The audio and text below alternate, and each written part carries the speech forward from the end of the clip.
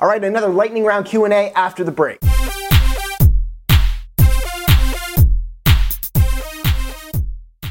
Hey guys, welcome to Live Lean TV. I am your host, Brad Guthrie, and we're going to do another lightning round starting right now. Let's do this. First question, my thoughts on knee straps and wrist straps. First of all, I'm not a big fan of using knee straps, and the main reason is because it can increase the risk of injury when you're not in the gym, so it kind of takes away from that functional side of lifting. And for wrist straps, I like using them for lower body exercises like dumbbell split squats when I'm lifting heavy and for no more than 3 reps. But try not to use these straps for upper body movements since it can weaken your grip muscles.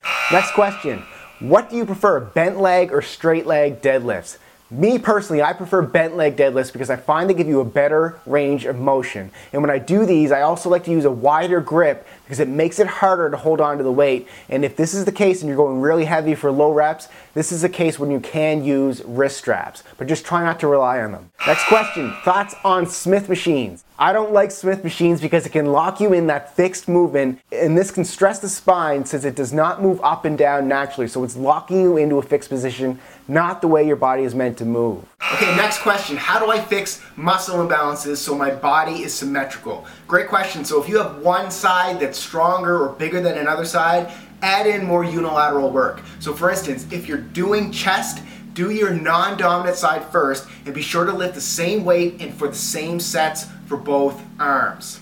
Next question. I've been experiencing elbow and wrist pain during presses and curls. So if this is the case, here's a tip. Try leaving that small space between the plates and the collar so the weight can spin. This can decrease the stress on your tendons. Next question, how do I safely warm up using dynamic ballistic stretches? And this is the right way to do it to warm up. I want you to use a pendulum method, and this simply means don't go for maximal stretch for your first rep. You want to build up to it. So if you're doing leg swings, start with a low level to your ankle first, then to your mid shin, then to your kneecap, and then go as high as possible and repeat this until your legs are warm. And you know what? Let's fire one more question in there. What are my thoughts on Bikram yoga? And it's interesting. I once heard Charles Poliquin say that stretching is the yin to the yang of strength training. So yes, I love yoga, and I've heard Bikram yoga in particular can actually help increase your growth hormone. And as we all know, when you increase your growth hormone, you burn more fat and you can also increase your strength gains. So add it in. So thanks for tuning in, guys. That's another lightning round LLTV Q&A session. If you have any questions, leave them in the comment section below, hashtag LLTV. And if you like these videos, make sure you give it a big thumbs up by clicking that like button right down there. Subscribe to the channel